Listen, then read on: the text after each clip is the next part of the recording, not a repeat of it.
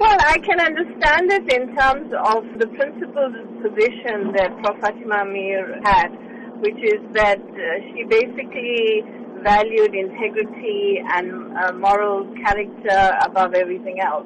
So her refusal to accept it from Jacob Zuma, had she been alive, is something that I think, she would basically have effectively done. She was a woman of great sort of substance, and she was very principled. So her own history was about the fact that she started criticizing the ANC, the party that she had been part of for so long, because she could see what, the party was doing in terms of not really delivering on their promises. So I think that is actually what she would have done had she been here. What does this indicate about the disillusionment by stalwarts of the liberation movement with the current leadership?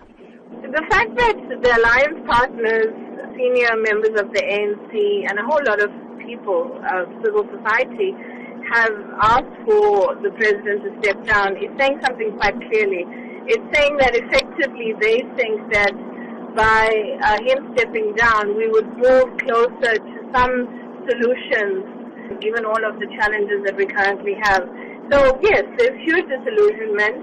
It is not only with the individual person, Jacob Zuma, it is with the ANC as a party that has enabled him to do some of the things that, he's been doing. Now, Prof. Fatima Meer herself stood steadfast against any injustice.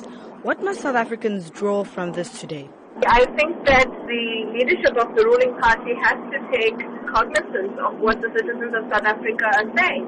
And Fatima Meer and many of the elders who have passed on. And Nelson Mandela also himself said very clearly that if the ANC does to you what apartheid did to you, then you must do to the ANC what you did to apartheid, and it's a well-known quote.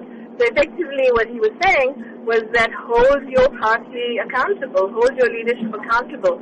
Don't let them get away with the kinds of things that they are getting away with. And so that message is very clear, and I think we're seeing it being echoed very loudly today.